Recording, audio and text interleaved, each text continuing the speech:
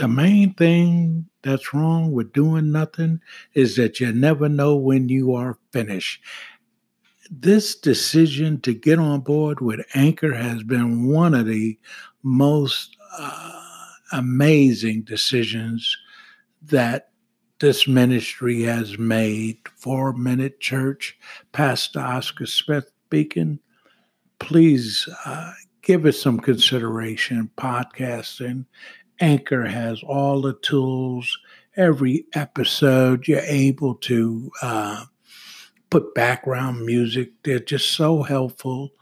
And in fact, I'm using this platform to reach beyond where the 4 Minute Church ever thought it would go. So it's a good opportunity to get in touch with Anchor. And come on, let's get on board with this.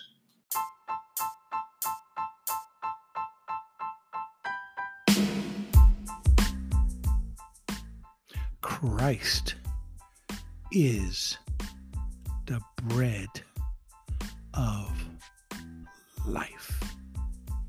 You know, the Lord Jesus says, I am the bread of life. He said this to those who looked for him in Capernaum. They expected the Lord to give them food, and the Lord told them, I am the bread of life. This means that he is not only the one who gives the bread of life, but he is the bread of life itself. He is the giver and the gift.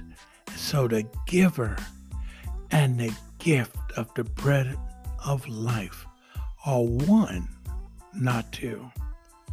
Thank God, Christ is not only the giver, but also the gift of God. We're talking about the sovereign, God's sovereign arrangement.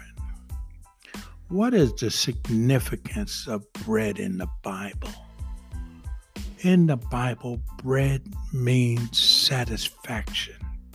The Bible uses hunger to express man's dissatisfaction.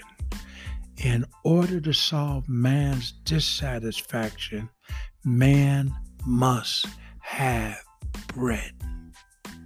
Whether or not God's children have the strength to go on depends upon whether they are satisfied within. Today, if we feel satisfied within, we have strength. If we feel empty, like a tire on your car, we feel void of air. No one can drag us along. We cannot say that we do not have life, but we can be without strength. Satisfaction gives us strength. Satisfaction enables us to walk. Such an inexplicable satisfaction makes us feel well. We're talking about Christ being the bread of life. Let us see what the bread of God's children is. The Lord Jesus said, I am the bread of life.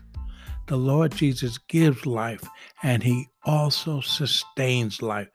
Many believers think that the bread is just an hour's prayer or an hour of reading the Bible.